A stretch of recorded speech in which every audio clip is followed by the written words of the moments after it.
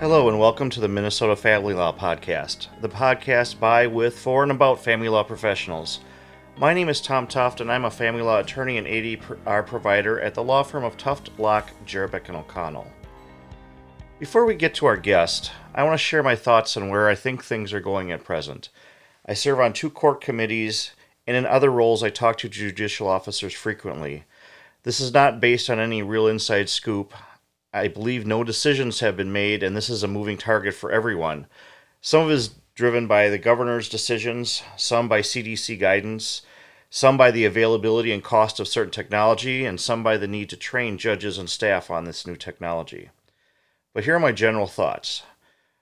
The courts want and are starting to move forward on motions and other court activity that can happen remotely.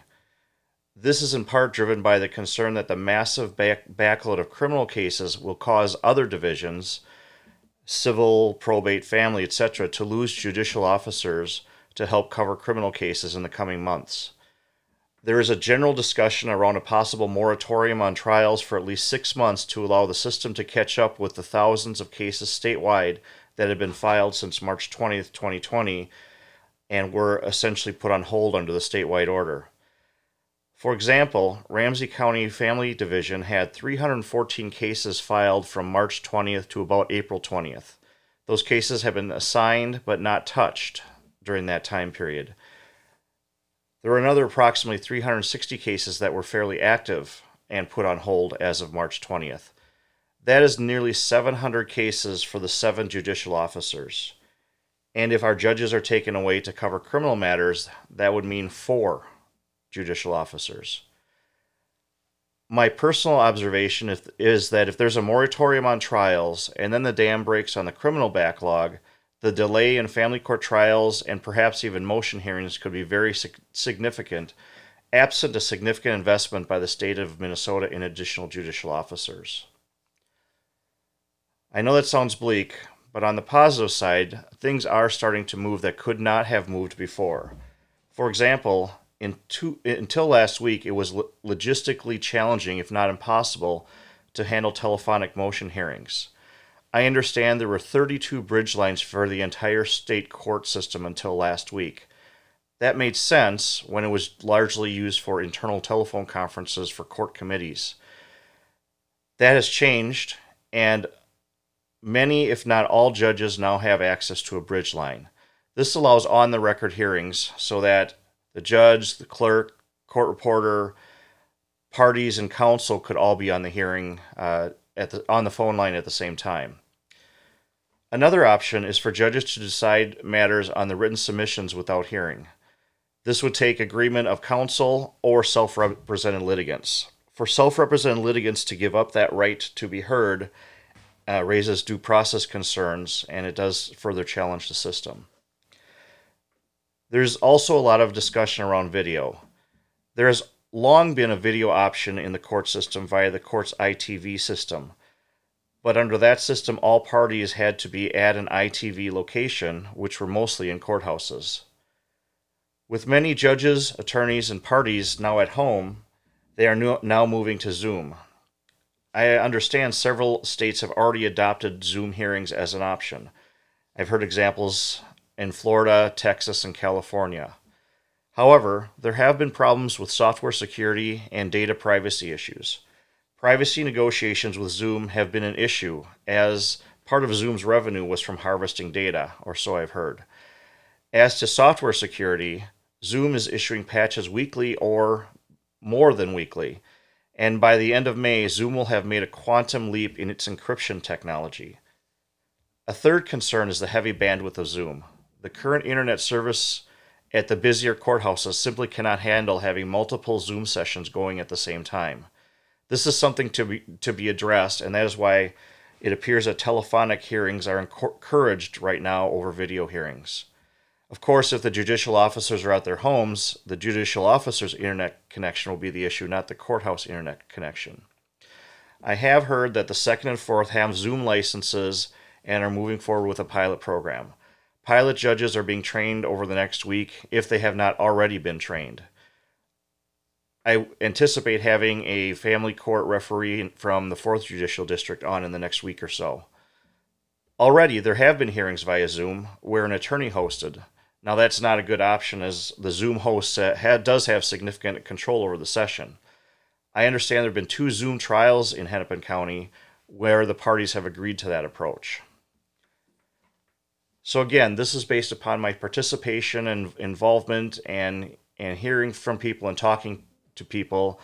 I am aware of no specific decisions or pronouncements that have been made, but that's my informed speculation of where things are going.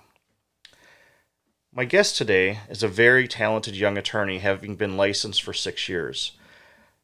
In her brief career, she has clerked for 2 judges and has taken on a number of leadership roles, including as chair of the Hennepin County Bar Association Family Court Committee.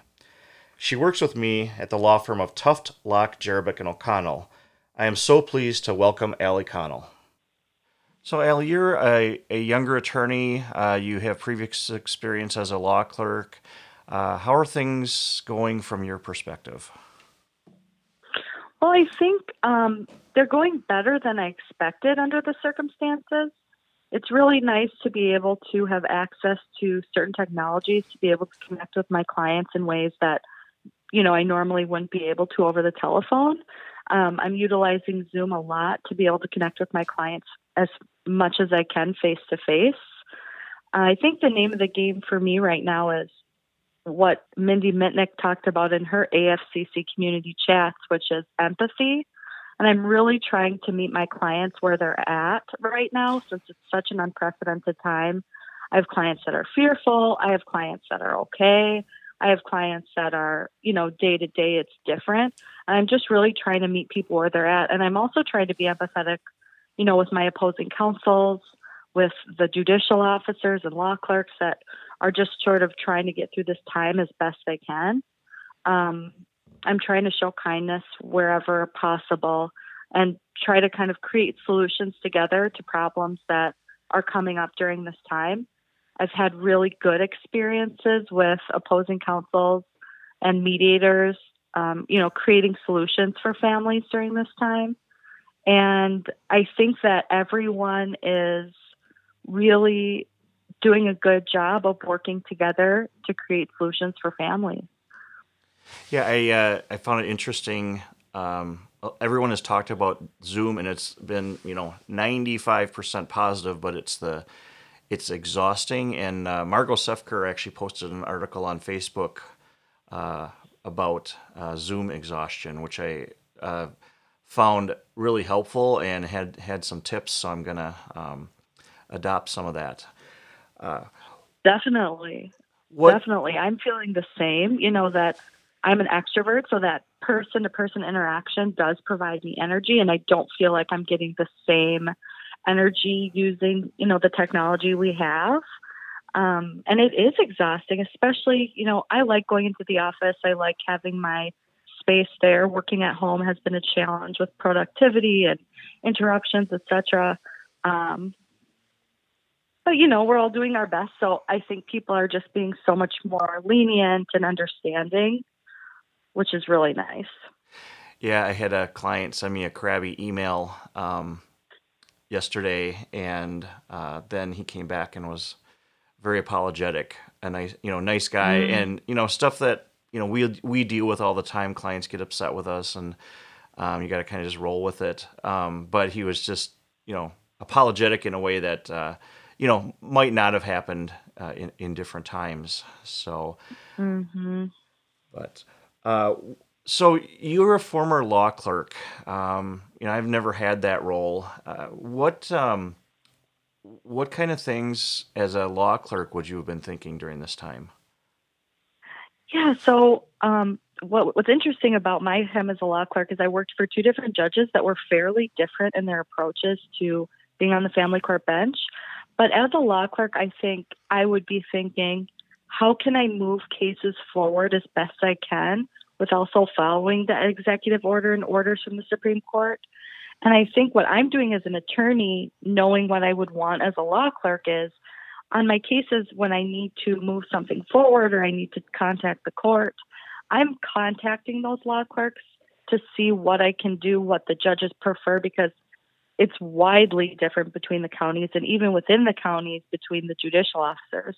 And so I think leaning on those law clerks, asking them their preferences, maybe what they want you to do in certain situations, things like that, it's really helpful, because then you can not only build a rapport with a law clerk who, is doing a lot of work on your case and a lot of communication with the judge, maybe even writing your orders. You build the rapport with them, but then you're also understanding what the judge or referee would want in your case, and then sort of you can make solutions together on how to move your case forward. I've been finding that very helpful on my cases. Yeah, in fact, I was just on a conference call with the state committee that's dealing with the recovery of family court, and it's really interesting to hear, the judge up in Roseau has very different concerns than the judges in the Twin Cities, or Rochester, or whatever. They had, different levels of backlog, different concerns. But then referee Stebbins from Hennepin was on there, and he talked about the variety even within the 4th District, or the 4th District Family Court bench. So it makes sense that the law clerk would be the one that helps you understand how the judge processes information and how we can best help him make the right decision, meaning the decision that right. helps And our the client. law clerks and the judges, and referees, they want to move these cases forward generally, because we, as law clerks, you get reports every week, or at least in Hennepin County, we got reports every week to show where our cases were, how long they've been pending. And generally, you want to get your cases through within a year, a new divorce.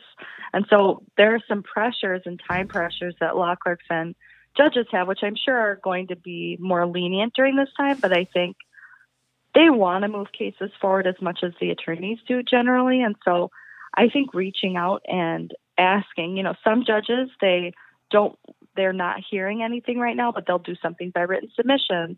They'll do a telephone call. They're more open, I think, to moving cases forward in more creative ways. But sometimes the judicial officers, they won't maybe be the entity that reaches out. It has to be on the attorneys to do that. That's interesting. It's nice to hear that that's perhaps welcome in appropriate circumstances. I know I did hear that from referee Stebbins again in this meeting, that they've done in the 4th District has done 2 trials via Zoom thus far. So they're seriously trying to move their cases ahead. They're doing a ton of telephone hearings and things like that. So I know Ramsey 2nd District is about to ramp up and start rescheduling ICMCs and have things rolling, and maybe that's a week away. But I think you're right on that they want and need to move these cases. So it's important. Mm-hmm. Yeah, and then thinking about, again, that empathy for the clerks and judges who maybe are overwhelmed or will be scheduling things out. I think as long as I think we have to provide that realistic outlook to our clients so that we can be patient with the courts as they sort of try to navigate the backlog. Yeah, I know 314 cases as of last week had been filed in the 2nd District from March 20th, when the courts kind of stopped, to the present. And plus there's a backlog of, the percolating cases before then of over 300 cases. So, the 2nd District has 600 to 700 cases that those 7 judicial officers need to process and get on top of. And so they're really problem solving around that. And we're going to hear more in the next probably week or two about what the plan is. Wow. Yeah, that was my word exactly. And obviously default hearings, those are the low hanging fruit. Maybe ICMCs can ramp up quickly to get on top of the cases a little bit, but then there's those cases that really need judicial attention, and there's not enough judicial attention to go around for all those cases. So it's going to be a challenge on that side, making it a challenge on our side to move our clients forward in things. Yeah, and I think that's where we have to try really hard to get our clients to, maybe use a PC, maybe do that reader program, maybe go to mediation more than maybe we would normally, just really pushing to keep only the really more emergent cases in court. Well, and we're recording this on Friday at noon. Tanya Manrique, retired judge, is going to present on use of special masters, which was a previously scheduled seminar by the AFCC, but now it's going to be brought to the fore, and I'll be interested to hear what she has to say. But that's another tool that we'll be able to use, and definitely when I process this to finalize, I'll probably add some of the information she shares to the podcast, knowing that this is a pre-recorded interview. So. Yeah, and I think one of the things that I've been finding is a lot of cases that I've had are relating to enforcement or issues relating to PC appointment orders or special master appointment orders, and I think these processes are going to be very helpful. But I think another thing to be aware of as an attorney is be very careful with what language you are putting in your agreements, because that is what your provider is going to be going off of, and that your clients need to understand exactly what they're agreeing to, and just putting in boilerplate language or language that you use on every case, it just may need to be tailored per case. That's something I've been learning lately more than ever, is I'm being very careful with appointing special masters, appointing PCs, to be very specific in the language about what sort of authority they have and, what kind of scope of review there's going to be if things go back to court, things of that nature. I think that's really important to be aware of, because I've been seeing it bite people when they're not careful. Yeah, well, and as someone who's in those roles, and very often I'll have people want to do things that they wouldn't give me authority to do, and I have to say, well, that's not under my authority, or that's not my role. If I'm a parenting time expediter, that's a very limited role. They really want me to do what a PC or special master could do. So you are absolutely right, and I think we're going to be using those resources far more in the future. So cautionary, excuse me, to say the least. And thinking language around this, this situation, that, some people are planning for some form of us dealing with this for 18 months. I understand some of the big companies in town are thinking, they're going to have to manage their companies as if this is going to be with us for 18 months before it wanes. And that's going to be a long time for families to work through this. So, yeah. So we're almost at the end of our time. Any final thoughts or anything you want to share before we wrap up? No, I think just keeping in mind that we're all coming from different perspectives. We're all struggling in different ways. Our opposing counsels, our judicial officers, law clerks, providers, that really showing kindness and empathy is so important, especially during this time. And I think if we do that, we will have better solutions for our clients and our cases. And I think we'll be happier and more satisfied with our, jobs as a whole. Well, thanks for that insight, Allie. And obviously I look forward to seeing you back in the office in a few days. But thanks for your time, and look forward to talking to you again. Thanks, Tom. I really enjoy hearing from so many different perspectives on how people are weathering the current storm. As I mentioned in the interview, I had hoped to share some information from Tanya Manrique's presentation to the AFCC on special masters. Unfortunately, I also have a day job, and I was not able to get on the entire Zoom meeting. However, if you are a member of the AFCC, I believe you can still get your hands on the written materials. In addition, I plan on speaking with Tanya on this podcast about this as well. As always, I encourage you to subscribe on any of the main podcasting platforms. There's a lot of interesting stuff to come. For example, in tomorrow's episode, we will hear from President of the Family Law League, Attorney Chris Vatsas, about the role the Family Law League has played in keeping the bar informed, as well as their future efforts to support new attorneys. So, family law colleagues, I say thank you for listening, and I look forward to continuing these discussions. Now take care of yourselves and your family so you can take care of your clients and your business.